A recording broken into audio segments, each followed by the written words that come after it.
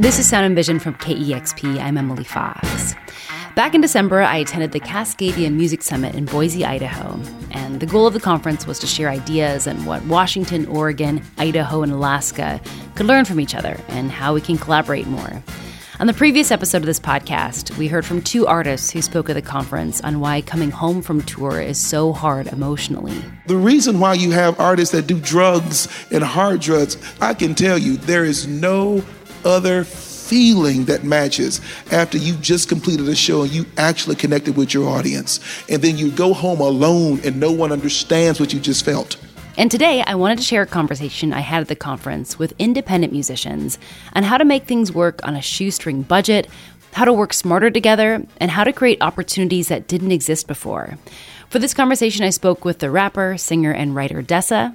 Not a side piece or a wife piece, I'm a think piece. If you're done then, take your dishes to the sink, please. Wash to the right, dry to the left. Mind is a kite and the fall is a mess. The Denver-based duo Neptune and Rusty Steve.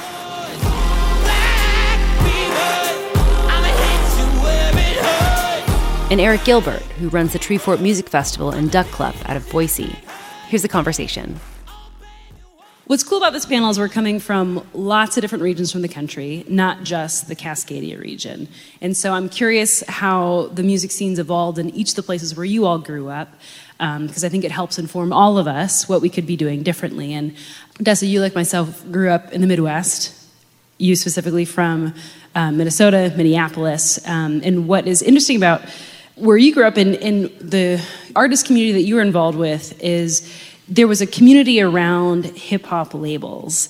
Can you talk a little bit about Doomtree and Rhymesayers and how that helped cultivate an artistic community within Minneapolis, Twin Cities? Yeah, so I think I entered the music industry essentially right after the big collapses that were caused by a lot of the lossless digital media, right? So Napster was there, and people who were like 2 and 3 years older than me were like, what's going on? And so, but I was just kind of tiptoeing over their agonized expressions, kind of new to the world. And I knew that it was a horrible time to enter music, but it's like the only time that I was alive. So what are the other options? And I knew also that in a place like Minneapolis, which I think mimics and mirrors a lot of the stories that I've heard told in Boise, it was really unlikely that you were going to be headlining a show and there was going to be somebody in like a cool gray suit with crossed legs smoking inside with a contract in his pocket to sign you and save you from your own life. It was going to happen because you and your friends figured out of Legos, some sort of system based on spit and fairy dust and duct tape to like get in the van, sell your own stuff, print your own t-shirts, learn how to write a press release, and then find out the names and addresses of the reporters to send it to. I didn't realize at the time how much, I think we would now call it like apprenticeship was happening in that time, and that other artists were game to be like, that's not how you do it. BCC means they can't see the other ones. You know what I mean?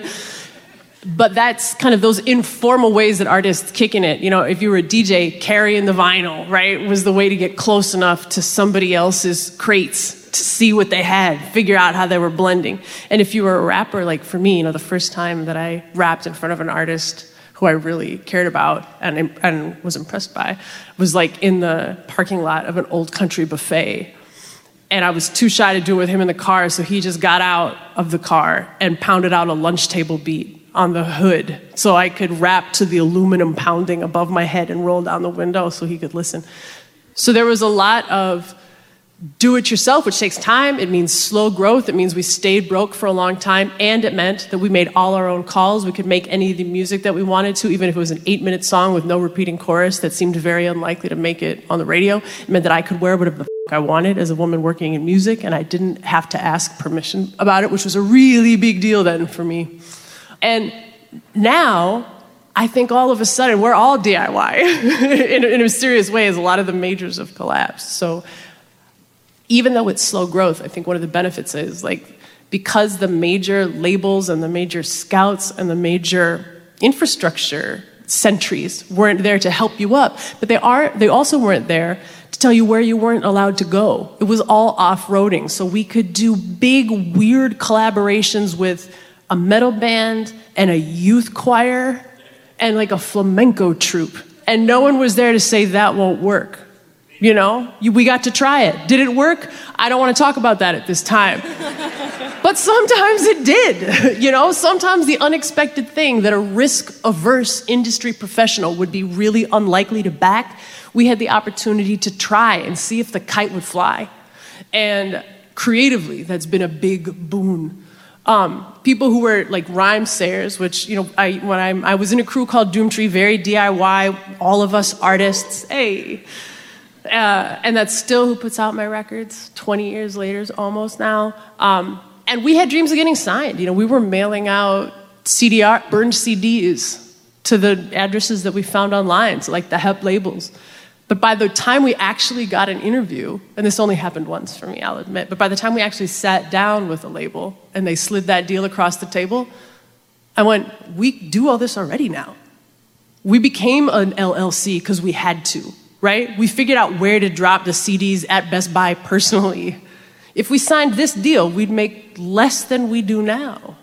Because of necessity, we had forged some of those relationships. So it was a chip on shoulder, but I think there was also a flag to be flown about the grind and the hustle. And I'm sure that that's, in hindsight now, we can look back on that with new eyes about like, what is labor? How should people be compensated? None of us were taking that money home. And we did have interns that we didn't pay.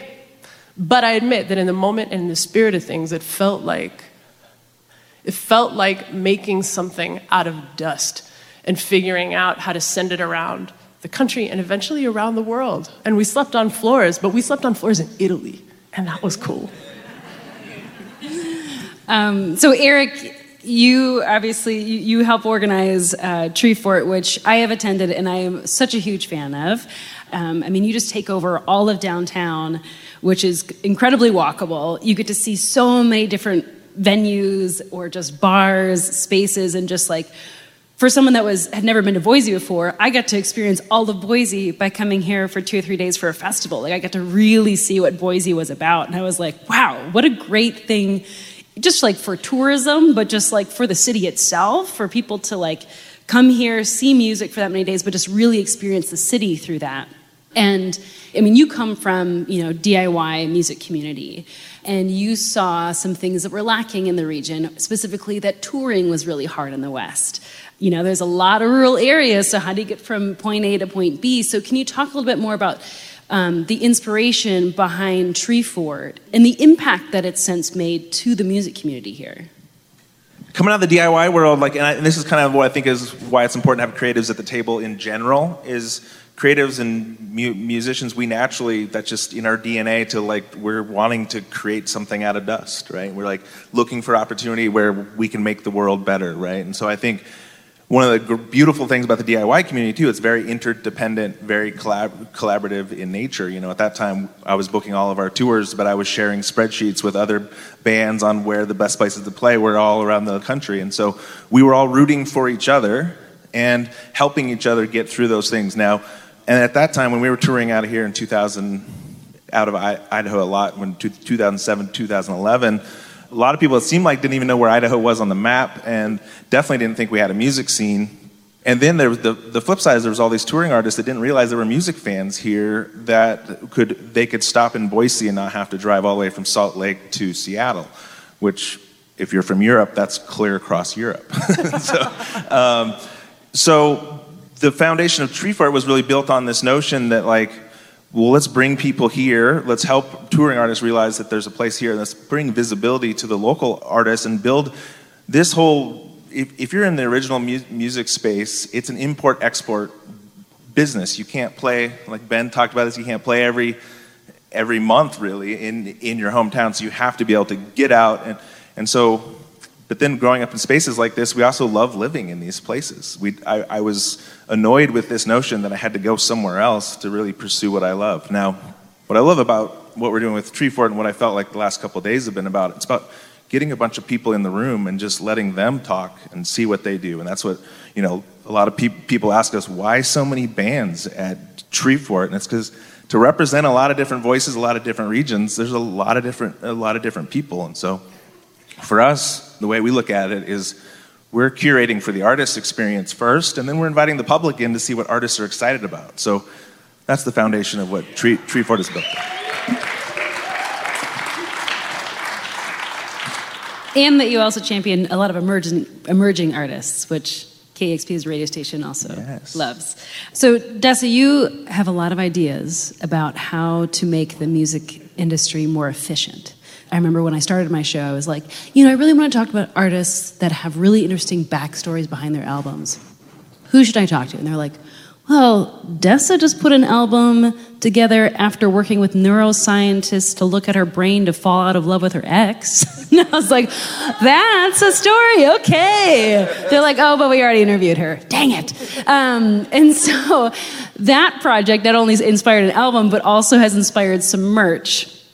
Tell me about some of your merch that you've been able to sell and just how much of that also just as I know, I think everyone knows, with the streaming economy, you have to think of lots of different ways to make an income work, and merch is one of those parts of the equation. So talk about some of the fun things that you've done with your merch, including something that has to do with that neuroscience brain image. So in some way, I share this as a success story and a story of failure, and that I think the reason that artists have had to be so innovative in their merch game, right, is because all the other games are very hard to monetize. So the joke in my band was always like, we're not musicians, we're traveling T-shirt salesmen, right, and our ad is the song that we've written, I made on my last tour more money by, I don't know, probably a factor of 3 selling dish towels than I did vinyl, So for this project, I had, to maybe kind of tagging into what Terry had mentioned in the last panel about just working across whatever venue, whatever disciplines your skill sets allow you to access, to diversify your income, and in that way also shield yourself from changing, shaky markets. I had worked with a series of neuroscientists, shout out to the University of Minnesota, and to neurofeedback practitioner Penny Jean. I had essentially imaged my brain following some previous protocols that had already been done by a scientist, Dr. Helen Fisher, who put people who were in love into an fMRI machine. That's the one that can monitor the activity of your brain in real time. And as they contemplated images of people with whom they were in love, a particular part of the neuroanatomy would consistently activate. There's 3 parts. One of them was called the caudate. Short story long, I went in to a 7T, a very high magnet fMRI machine. The world spun. Some people can taste metal because the magnets are so strong when you go in. We imaged my brain, and the lab was kind enough to give me a 3D print of that part of my own brain, and I got to hold it in my hand. And I was tweaking out as a student of science and as someone who was in love with this guy who had been trying to excise that particular love for a really long time. And I thought, this would be kick-ass merch. So we took it to a jeweler, we bronzed it, and we sold it for $85 a pop. And they went out of sale pretty quick. So we bronzed it, and then I also printed drinkware where we used thermal ink so that you could see my profile in silhouette on an fMRI machine. And then when you filled it with real cold bourbon, that part of the brain would light up in love. Pretty cool. So speaking to this idea that, just trying to make it work financially, you also had some ideas of just like how to make things work with a shoestring budget. Like, hey, I want to shoot a music video. Let's work with the local, film school. Like, what are some ideas in your head of like how to make it work especially if you're up and coming on a shoestring budget? Yeah, I mean, talking about like the sharing of resources, it is not the case that your biggest competition is an artist similar to you. Most people, if they really care, can come on both Thursday and Friday night to a show, right? Your biggest competition is like folding laundry. I have to make sure my concert warrants you doing laundry on the weekend. That's my biggest competition. And there are so many resources that artists can share that are $0 and 0 cents, where somebody is a great photographer. And I say, I am a lousy photographer. Will you take my press shot? I am a very good writer, and you can't write. I will write your bio. And then you've made a really natural exchange. And if somebody's got that press list, offer to drive on their next tour. You know what I mean? Do a favor for them where you say, can I get that press list? Because that took 12 hours to create and another 5 to maintain. An accurate press list is priceless. And you've definitely got some labor that they'd probably be willing to trade for it. So I think the idea that your most immediate peers are antagonistic is entirely unfounded in this industry. On other things, it's true. If you're selling soap, people only need so much. You'll buy his or you'll buy mine. It's not like that with music. We can rise together. And there really is a tide that lifts most ships in the vicinity. So I think there's a lot of hustling for free that can be done in a bartering economy while people are struggling how to figure out how to get in the black for that first time on the record or for the first time on the fourth record. Neptune, when I was speaking to you, something that you brought up, well, as we're talking about what could we be doing in the region, what's kind of some points of inspiration, you had mentioned Fort Collins Music District. Can you talk a little bit about that and what kind of your perspective is of it and anything we could learn from what Fort Collins is doing? There is a collective called the Music District in Fort Collins. And essentially, artists are able to go up there and work on music. You donate your time, teach a masterclass. That's what we did. We pulled up one of our sessions for one of our songs, taught about it, spoke on it, and we worked on music for like 6 days. And it was literally, I heard somebody speak online, and they were talking about how artists, in order for us to make great art, it's not always our job to be a marketing team, i.e. creating, promoting all the time, you know what I'm saying? But to really just go away, say screw the world, and go create. And that's really what that was. And knowing that there isn't like a resource like that, and knowing what we were able to create in that time, it's absolutely transformative on an artist's perspective. Eat that up. I'm trying to think what else to say about it. No, but yeah, they put us up in this house for free for 6 days to record with really nice equipment that I wouldn't have otherwise had the opportunity to use. Like they had a Prophet 6, which is like a really, really nice synth that I've like dreamed of using, and for 6 days I was able to use it, and it was amazing. We made like probably one of our favorite songs using that synth, and yeah. How is that district funded though? Philanthropist named Pat. Philanthropy, yeah. Yeah. Only philanthropy. There's a foundation, a family, yeah. Wow, nice. Which, hint, hint. How do we find one of those? All right, well, our time is up. Thank you all so much. Thank you for all your perspectives. Thanks, everyone, for being here.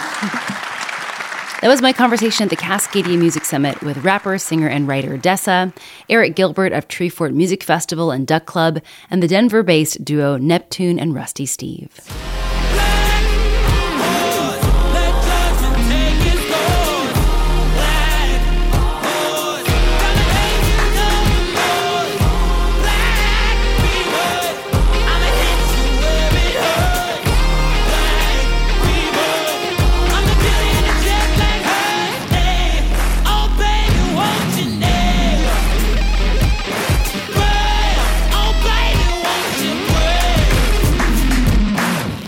That was Sound and Vision. Before you go, please take a moment to subscribe to this podcast, rate it, and review it.